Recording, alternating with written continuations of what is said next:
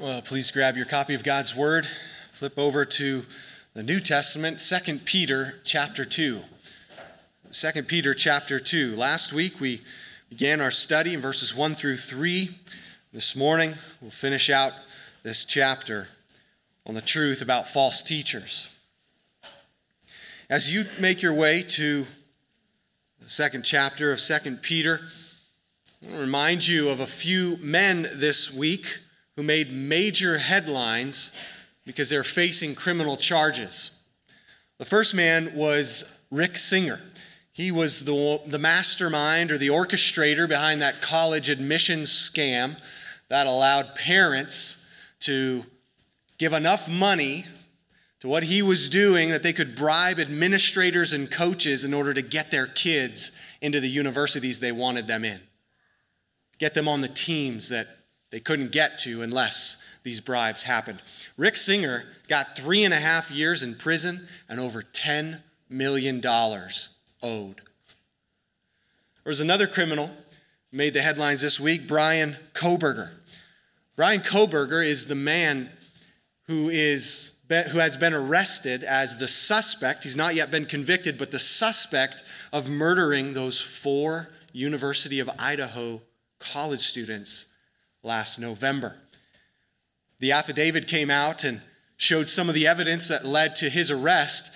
It included video surveillance of his vehicle, included phone records and usage, matched the time. It included an eyewitness appearance that noted his particularly bushy eyebrows, as well as some DNA found on the knife sheath at the crime scene.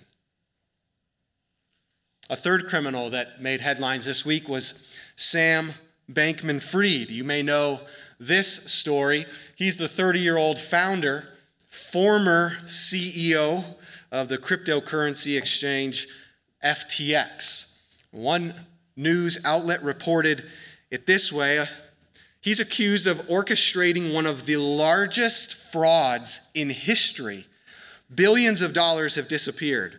And it's estimated that there are more than 1 million creditors, including many FTX customers, hoping to get their money back. He faces criminal charges that, if convicted, could carry sentences of up to 100 years in prison. Well, that's just to name a few of the criminals that made headlines this week. What I want to draw our attention to is the way that those headlines picture spiritual truths for us to think about and consider, particularly for us to think more seriously about spiritual criminals. Now, in a general sense, the Bible says that all of us, all of humanity, could be labeled as spiritual criminals, right? We are all lawbreakers and thieves, the worthless, the least, right? We confess that we've fallen short of our God's holy standard. So in one sense, we are all spiritual criminals, yes. But what I'm talking about specifically here are those whom Jesus Christ would label thieves. Remember in John 10, Jesus said that there are thieves who will seek to break in that they might steal, kill, and destroy, whereas he comes to give life abundantly. We're talking specifically about those spiritual thieves, those spiritual frauds. And it struck me this week as I read these headlines that while these men are being caught and tried, maybe even convicted, there are countless men and women who are getting away with their crimes even as we speak right now. It's 10:50 Mountain Standard Time. That means at least 2 other time zones in America have already been having church. And that means that some churches are meeting right now, which means that there's a very, very good likelihood wolves and criminals are standing up on church stages and behind church pulpits using Jesus and his word to devour and deceive and do damage to the church of Christ Jesus. And as I read those reports, I was confronted with the reality that I don't think about, feel about, or talk about false teachers in the right terms as I ought to. I read some of these guys' sentences. 100 years in prison, that feels pretty good. I feel pretty satisfied with that. But I balk at hell. Is that really fit the crimes, God? I mean, I can read about I can read about financial fraud and yet minimize spiritual fraud to such an extent that I don't even tend to think about or talk about false teachers as I ought to. What I'm not trying to do is minimize the crimes of stealing billions of dollars or of killing people. What I'm trying to do is elevate the reality that we tend to miss, even as we read the headlines and even as we read our own Bibles. That's why 2 Peter 2 has been such a grace in my life. As I've studied it and then preached it, it's confronted me and challenged me and taught me the truth about false teachers. And it's helping me think about, feel about, and talk about them rightly. I believe that we share that together. I don't think we think about, feel about, and talk about false teachers with the kind of gravity, sobriety, and vocabulary that we ought to. Because we don't tend to talk about them in biblical terms, at least in the terms of 2 Peter 2. Church, some of the things that you are about to read in the New Testament today, some of the things I'm about to say are so countercultural because we are conditioned to not say things that make other people feel bad about themselves. But in many ways, that is such a disservice to the sheep who need protected from the wolves, to the little ones, young ones who are naive and need to mature. And I would argue it is such a disservice to the men and women following the flow of false teaching. Because to not talk and think and feel rightly and biblically, I think leads us to fail to reach in to the embers and snag them back before it's too late. So this morning, I want to continue on with the truth about false teachers. Last week in verses 1 through 3, we saw that their methods are deceptive. We saw that their message is destructive. We saw that their motives are disgraceful. In verses 4 through 22, I want to see 3 more truths. That is the Lord's reliable reputation, the criminal's evil conduct, and our shepherd's loving warning. The Lord's reputation, the criminal's conduct, the shepherd's warning. Let's dive into our first point, the Lord's reliable reputation. Peter here, for a moment, after having talked about the false teachers, directs our eyes away from them and up to the Lord himself. He points us to his character and what's true about him. Now, verses 4 through 10 come off of the heels of the last sentence in verse 3. So look at the last sentence, 2 Peter 2, verse 3. It says, their condemnation from long ago is not idle. Their destruction is not asleep. What he's saying is that God's holy judgment on these false teachers is not slacking and it is not sleeping. It's not like a cartoon where the guys can sneak around the guards and get past them. He says, no. It's not going to happen like that. Their condemnation is on full alert. Their destruction is awake and waiting. And so in developing that point, Peter, in verses 4 through 10, gives us three historical biblical events that are going to serve as types for his argument going forward. Types that point beyond themselves to a greater reality that's coming. And the main point he's calling us to see is that the Lord's reputation is reliable. He will rescue the righteous, and he will repay the foe. Now, Peter helps us out here in the section of Scripture because he cuts through this forest that a lot of preachers and Bible students tend to get lost in. There's a lot of mystery in verses 4 through 10 that you can just kind of start wandering off and suddenly you're lost in all kinds of crazy theology and interpretations. You don't even know how you got there. But Peter is a good guide, and he gives us the pathway to his main point. He does it by giving us 4 ifs and 1 then. 4 ifs, 1 then. They serve as markers on this path. Look at them with me. Verse 4, for if God did not spare angels when they sinned, but cast them into hell and committed them to chains of gloomy darkness to be kept until the judgment.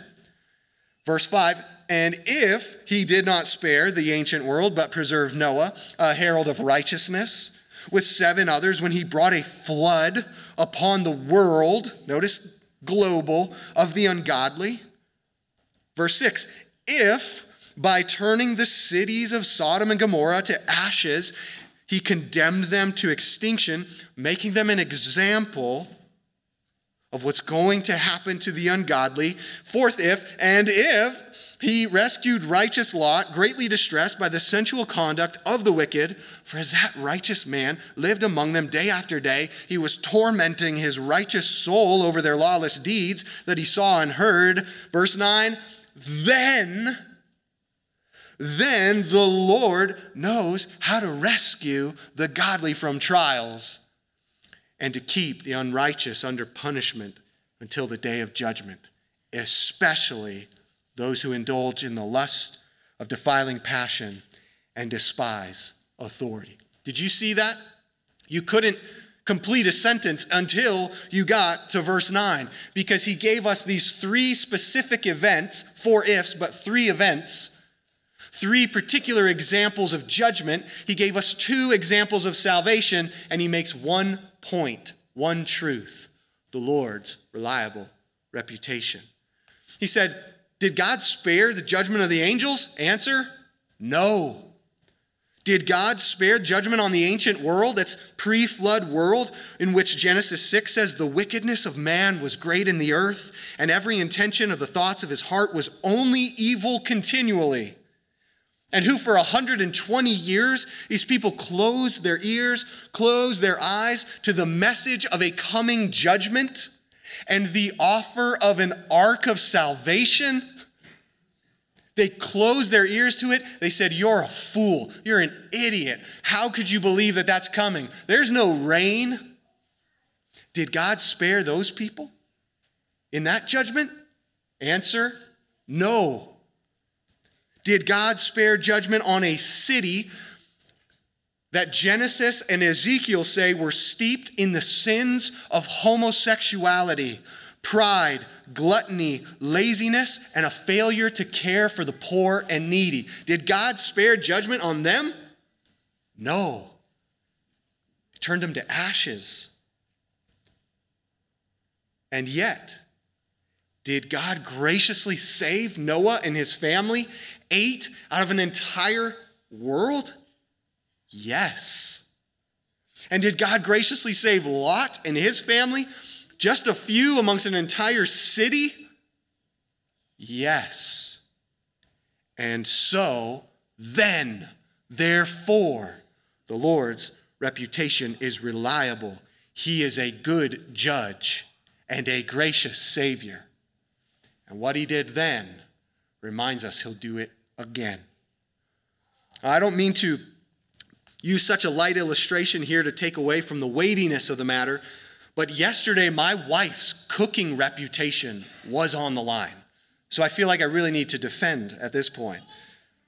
At our table for breakfast, we had some amazing looking eggs, some pancakes, and some berries.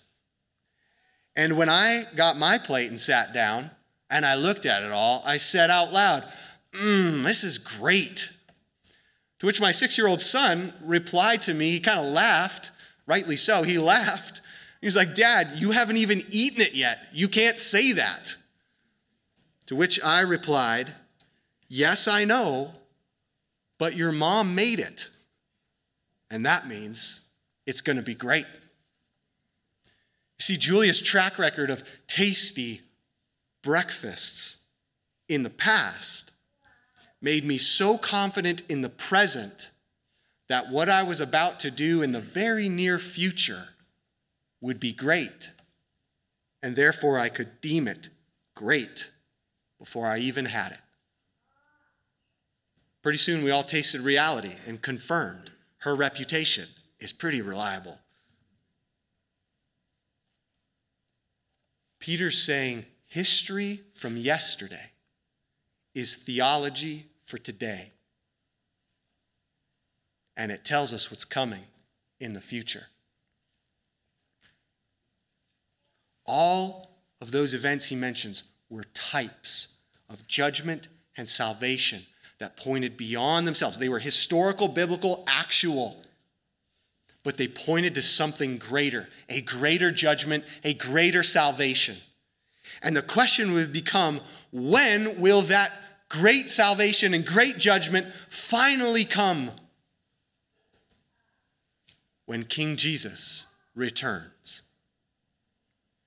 Now let me ask you a question. Do you remember from our previous studies, what was the main thing that these false teachers were denying? They were denying he was ever coming back. And so Peter's saying the proof is in the text, and the proof is in the promise that when he returns, he will judge and he will save. So regardless of what you think, regardless of what theology you hold, regardless of your scoffing and your mocking, it doesn't matter. This is what's true. All of these point to this coming salvation and judgment. That's what chapter 3 in 2 Peter is all about. I can't get into it now. I've got more sermons to preach later. But that's the point. They're denying the return. And so they're saying, live however you want. Indulge your lusts. Gratify your desires. Jesus ain't coming back. He's not Lord of your life. Do what you want. Now, church, as I think about these texts, I wonder if you feel similar to me. And sometimes it feels like I live in a world where people scoff at the thought of Jesus coming back. Have you ever had that? I mean, I was listening to a book this week where the guy was making a mockery. I had to shut it off because it was so repulsive to me. I mean, does it ever feel to you that you live in a land that promotes sexual immorality, especially homosexuality, to such a degree that they not only want you to celebrate it, but they are inviting your indulgence in it? Please participate and promote it, lest you be a bigot. Do you ever feel like you live in a time of American history where greed governs so much of our government and so much of the church? Where frauds and criminals and wolves are spiritual leaders? I mean, I read this, I feel a whole lot like Noah. I feel a lot like Lot, which is weird to say, but I feel a lot like Lot, preaching to people who won't listen. Not you guys, but preaching to a world it doesn't seem like anybody's listening. I drive past on my road, there's a neighbor who has a rainbow flag that I see every single time I pass by. And sometimes it feels to me like, I just want to go talk with that guy. I just want to have a great conversation with him. But it greatly distresses me, torments my soul within to think about having to guard our children from that kind of sexual immorality, or wonder when it's going to strike next. Or how do I talk about that in a way that's gracious and honorable, yet firm and true? It seems like I can't strike the balance. So I tend to feel a lot like Lot, a lot like Noah, sinful myself, yet just telling other sinners that salvation is given. Not righteous because of my works, righteous by my faith in the promises of the Lord. Do you ever feel like that? We may feel like that, but what we cannot and may not do is fail to live in light of the Lord's reliable reputation. The Lord isn't blind to evil people, to wolves infiltrating and threatening us. He's not waiting for somebody to write a how to judge, how to save manual and give it to him so he knows how to carry this thing out. He's done it before. He will do it again. That is Peter's point. God's reputation is to rescue and to repay, to save and to judge. And that ought to promote great confidence and comfort in us, who amidst our trials and temptations are maybe invited to or prone to doubt his goodness, criticize his timing. Lord, why have you not come back yet? Grow weary in doing good. I just can't keep doing this, Lord. Just take me home. Or maybe even take vengeance in our own hands instead of entrusting it to the Lord. We can be confident and comforted that God will rescue us. But that truth ought to also promote great fear in all who deny his authority. Peter turns back in the following verses to people who do exactly that. He talks about the conduct that marks these false teachers. Our second point is from verses 10 through 19, the criminal's evil conduct. Peter circles back to these false teachers, and he uses very graphic language. It's very strong language, but it's all kinds of word pictures, all kinds of word plays. If you were reading this in the Greek, you would know that he's using the same sounds, he's using the same letters to start words. He's being very strategic. And what I believe he's doing is he is meticulously and fiercely crafting a holy pastoral tirade in the best sense of the word. Peter goes off like a dad. Like a dad thinking about his little children being preyed upon by grown men, seduced and enticed. Holy fury, righteous anger would well up and you would go get them. Here we have a good pastor who's willing to call evil, evil, and call criminals out for what they're doing. The final phrase of verse 10 sets up the rest of this section. It says, especially those, right? He knows how to rescue and judge. He knows how to judge, especially those who indulge in the lust of defiling passion and despise authority. And in a couple verses, he's going to mention greed again. So church, look, what he's saying is he's highlighting those three markers of a false teacher yet again. We learned about it last week. He's coming back with it now. They're greedy. They despise authority. Remember, he denied the master who bought them. And they are sexually immoral in their living. He says the same thing here. Verse 10 goes on. Bold and willful, they do not tremble. When you hear that word, you should hear brash arrogance, just sheer defiance.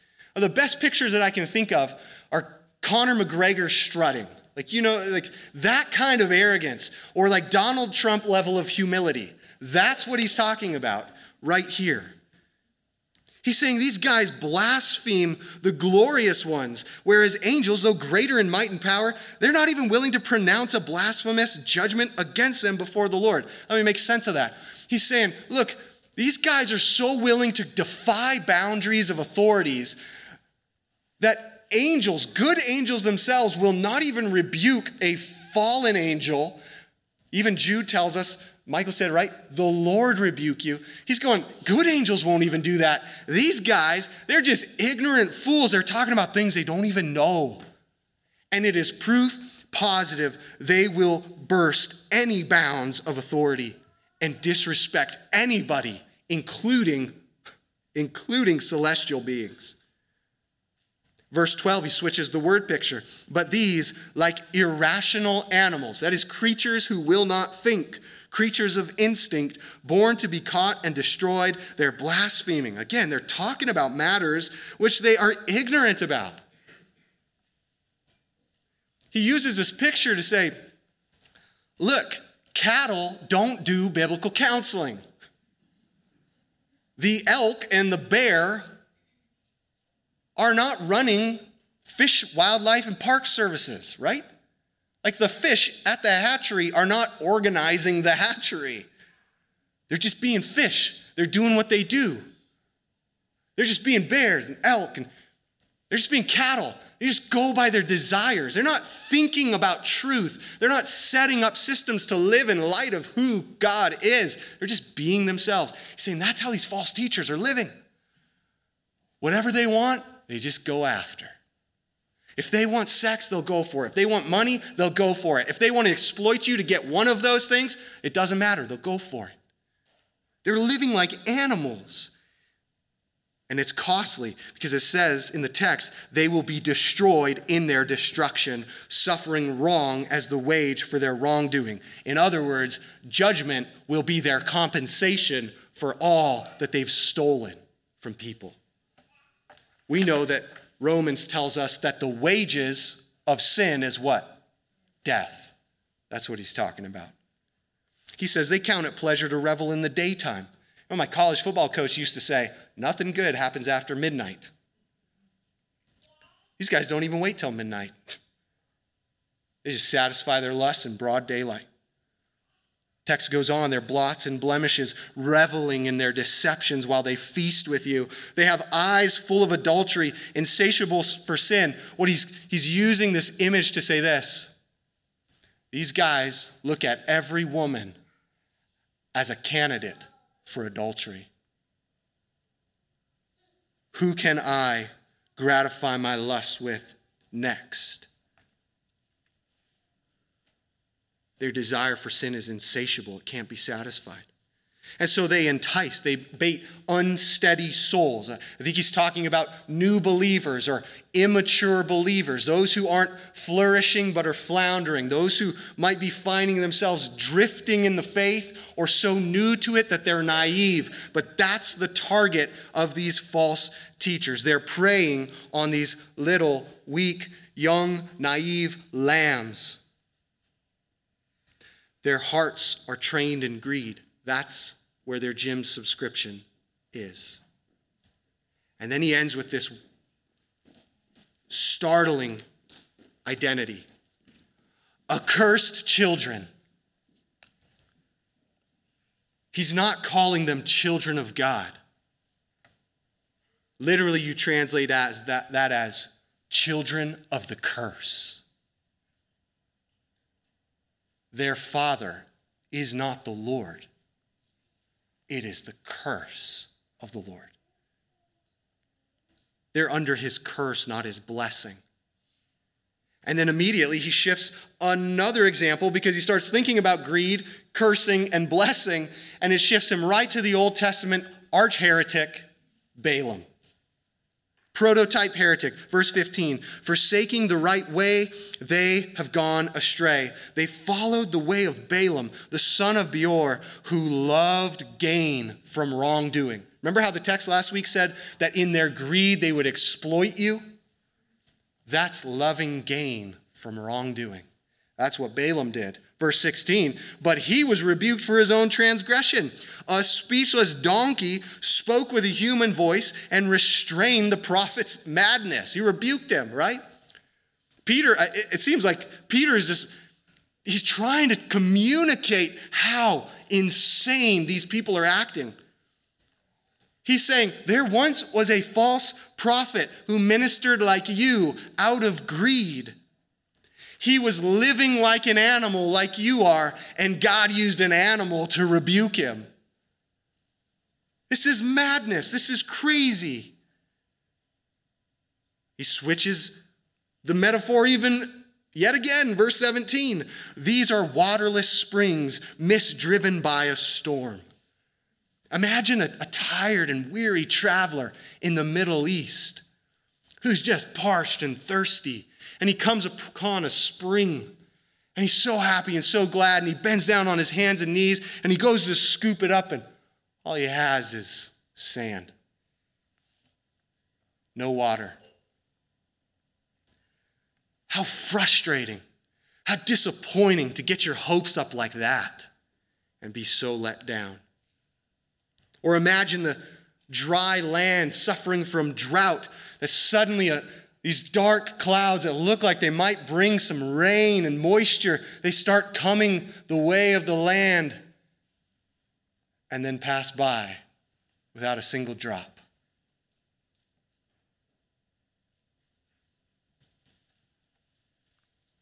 Like that, false teachers are deceptive because they can't give you what they promise. They can't deliver. Verse 17 goes on, for them the gloom of utter darkness has been reserved. For speaking loud boasts of folly, they entice. Again, they bait it like a fishing lure.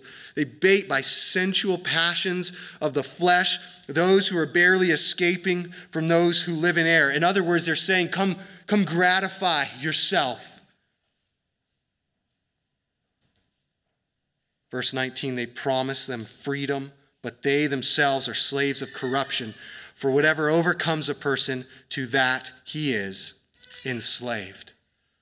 In other words, these guys preach a big game. They preach a path to freedom, but they only lead you back to a prison cell. They say they're living the high life, but they're living on death row.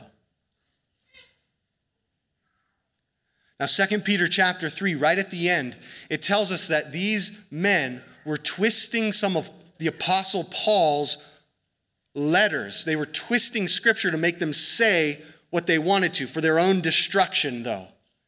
And I would venture to say, in light of what's being taught here, they were probably taking maybe a chapter like Galatians 5, talks about your freedom in Christ. For freedom you've been set free. Don't come under a yoke of slavery again.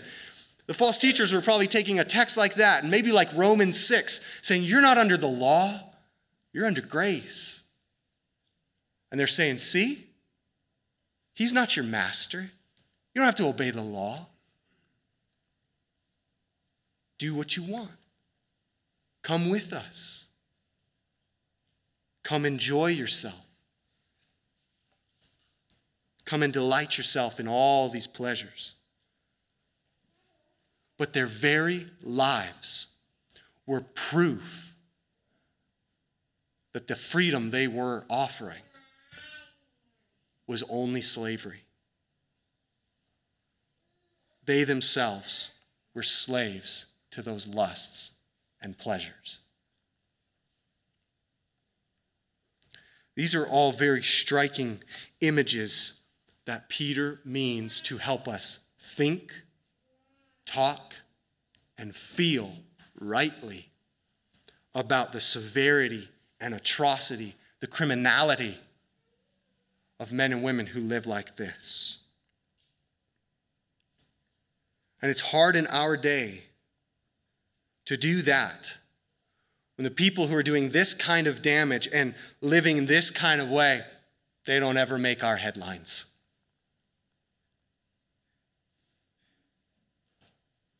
When was the last time you read a front page news story in a well-known news outlet about how last Sunday that guy got up on stage while he made all these other people come down and give him all the money and call it robbery or fraud or theft. Hardly. Now, I know that I'm prone to wander and prone to leave the God I love. I know I need the grace of Christ, and I know that there are ways that even our own lives can drift into this revelry, pursuit of sexual immorality, greediness, and wanting more, never being satisfied. We get that. But church, these guys are committing these spiritual crimes at such a level that gets them judgment and that entices others away. They must be taken with the utmost seriousness. And that means that as you and I sit here today, if we see any of these things, a glimpse or a hint in our own lives, God, help us. Help us turn back to the truth. And let us help one another as we guard and protect each other from wolves and criminals that rise up from among us. Now we transition to our very last point, and this is the pinnacle of Peter's argument. Verses 20 through 22 are one final warning about the serious danger and the grave consequences of being a false teacher and of following false teachers. Now listen, if you have checked out at all, please give me 15 seconds of your attention, because if you leave and you don't hear anything but what I'm about to say, it would be devastating to me.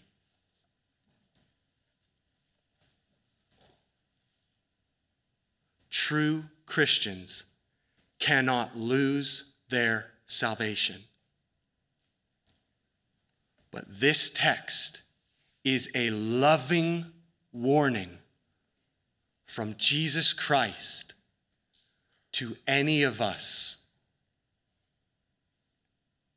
who are moving toward the lies. This text is one of the most difficult and disturbing texts in the New Testament that I can think of. And most pastors and preachers, when we get to a text like this, we either want to not preach 2 Peter 2 or we want to scurry along because of its severity. The problem is that people approach this text only worried about theology. Can we lose our salvation? Can we turn on Christ? Instead of hearing the gracious, loving voice of Jesus Christ, the Good Shepherd, who is warning you and me against taking any steps towards them. I have been so ministered to by Jesus Christ himself as I've considered these verses.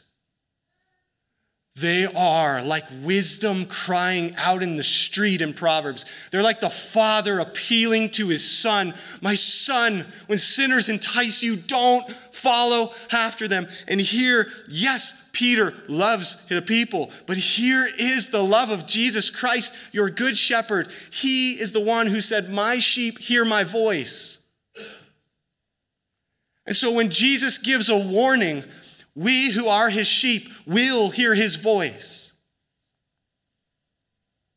And if you are not his sheep, then you will continue to resist his voice. And you will inevitably prove yourself to have never been among God's true fold. But your true nature is what time will tell. That is so significant because that's what these verses tell us. They warn false teachers about the severity and depths of hell that they will experience in the judgment. And it is our Savior's gracious, loving appeal and invitation to any who are weak and unstable or feeling led astray to come back. To come back and know the safety of being amongst a people who are living in light of their identity, who are pursuing spiritual maturity, who are submissive to Christ's scriptural authority, and who therefore are resisting heresy. He says, come, know my heart. Don't go astray.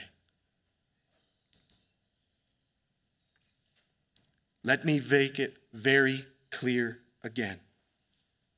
Let's read the text.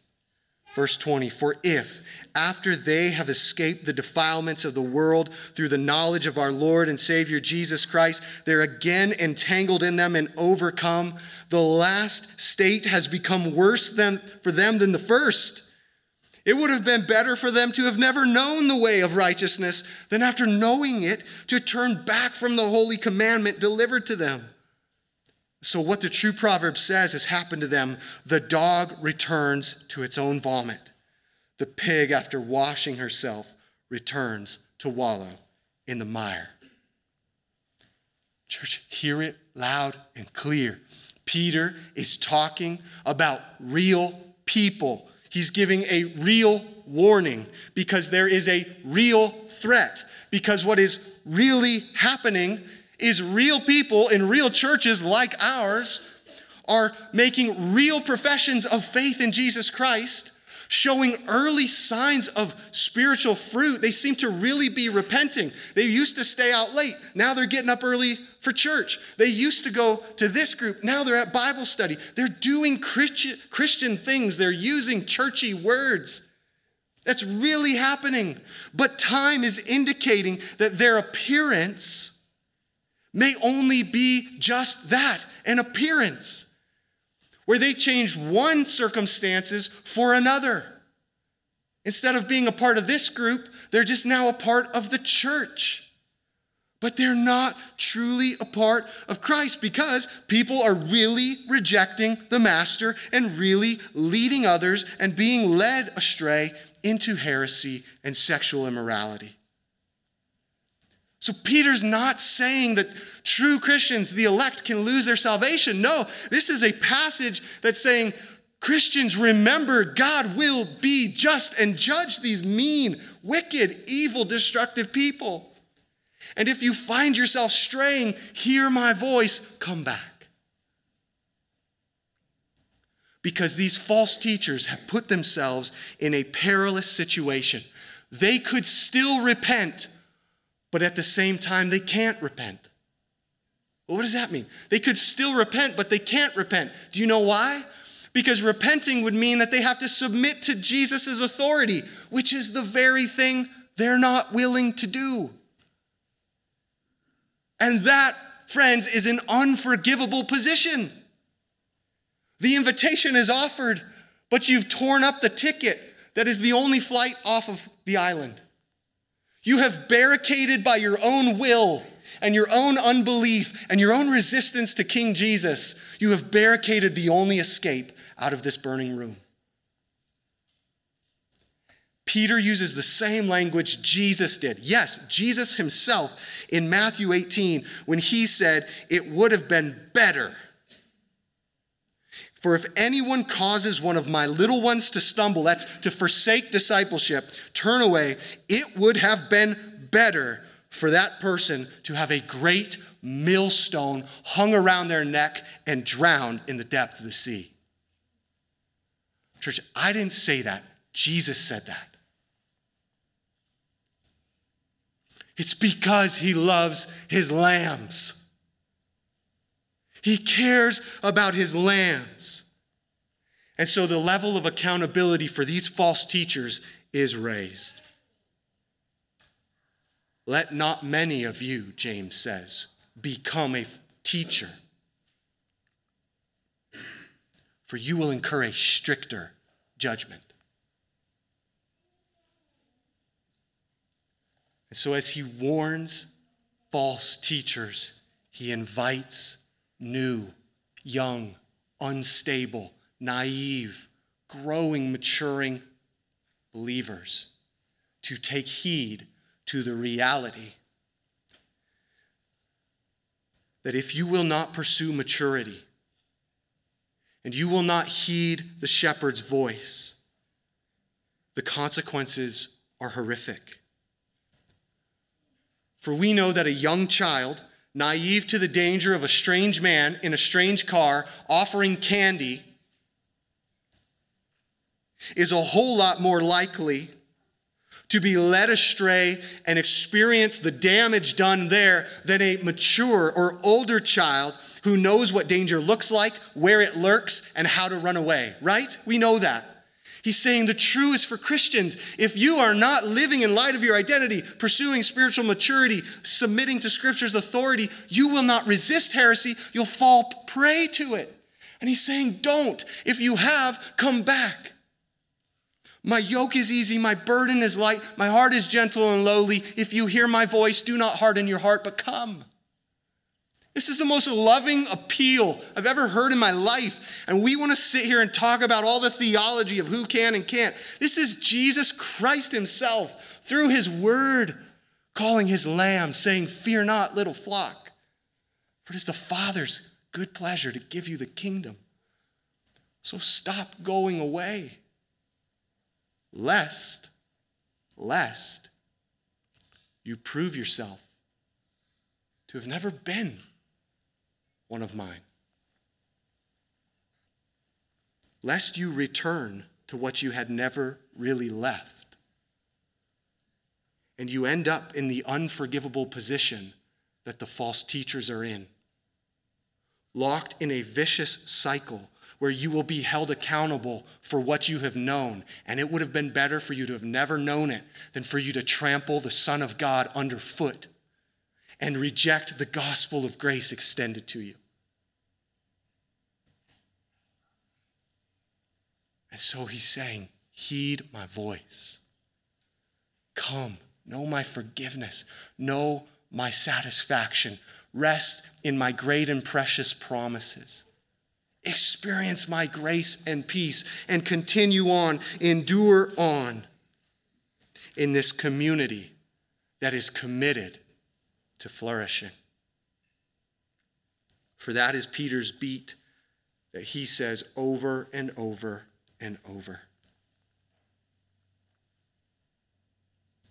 Church, this is a clear text that can bring you great comfort or great fear. And wherever you find yourself today, there's one thing you can do, even now. That is come and trust the Lord Jesus Christ.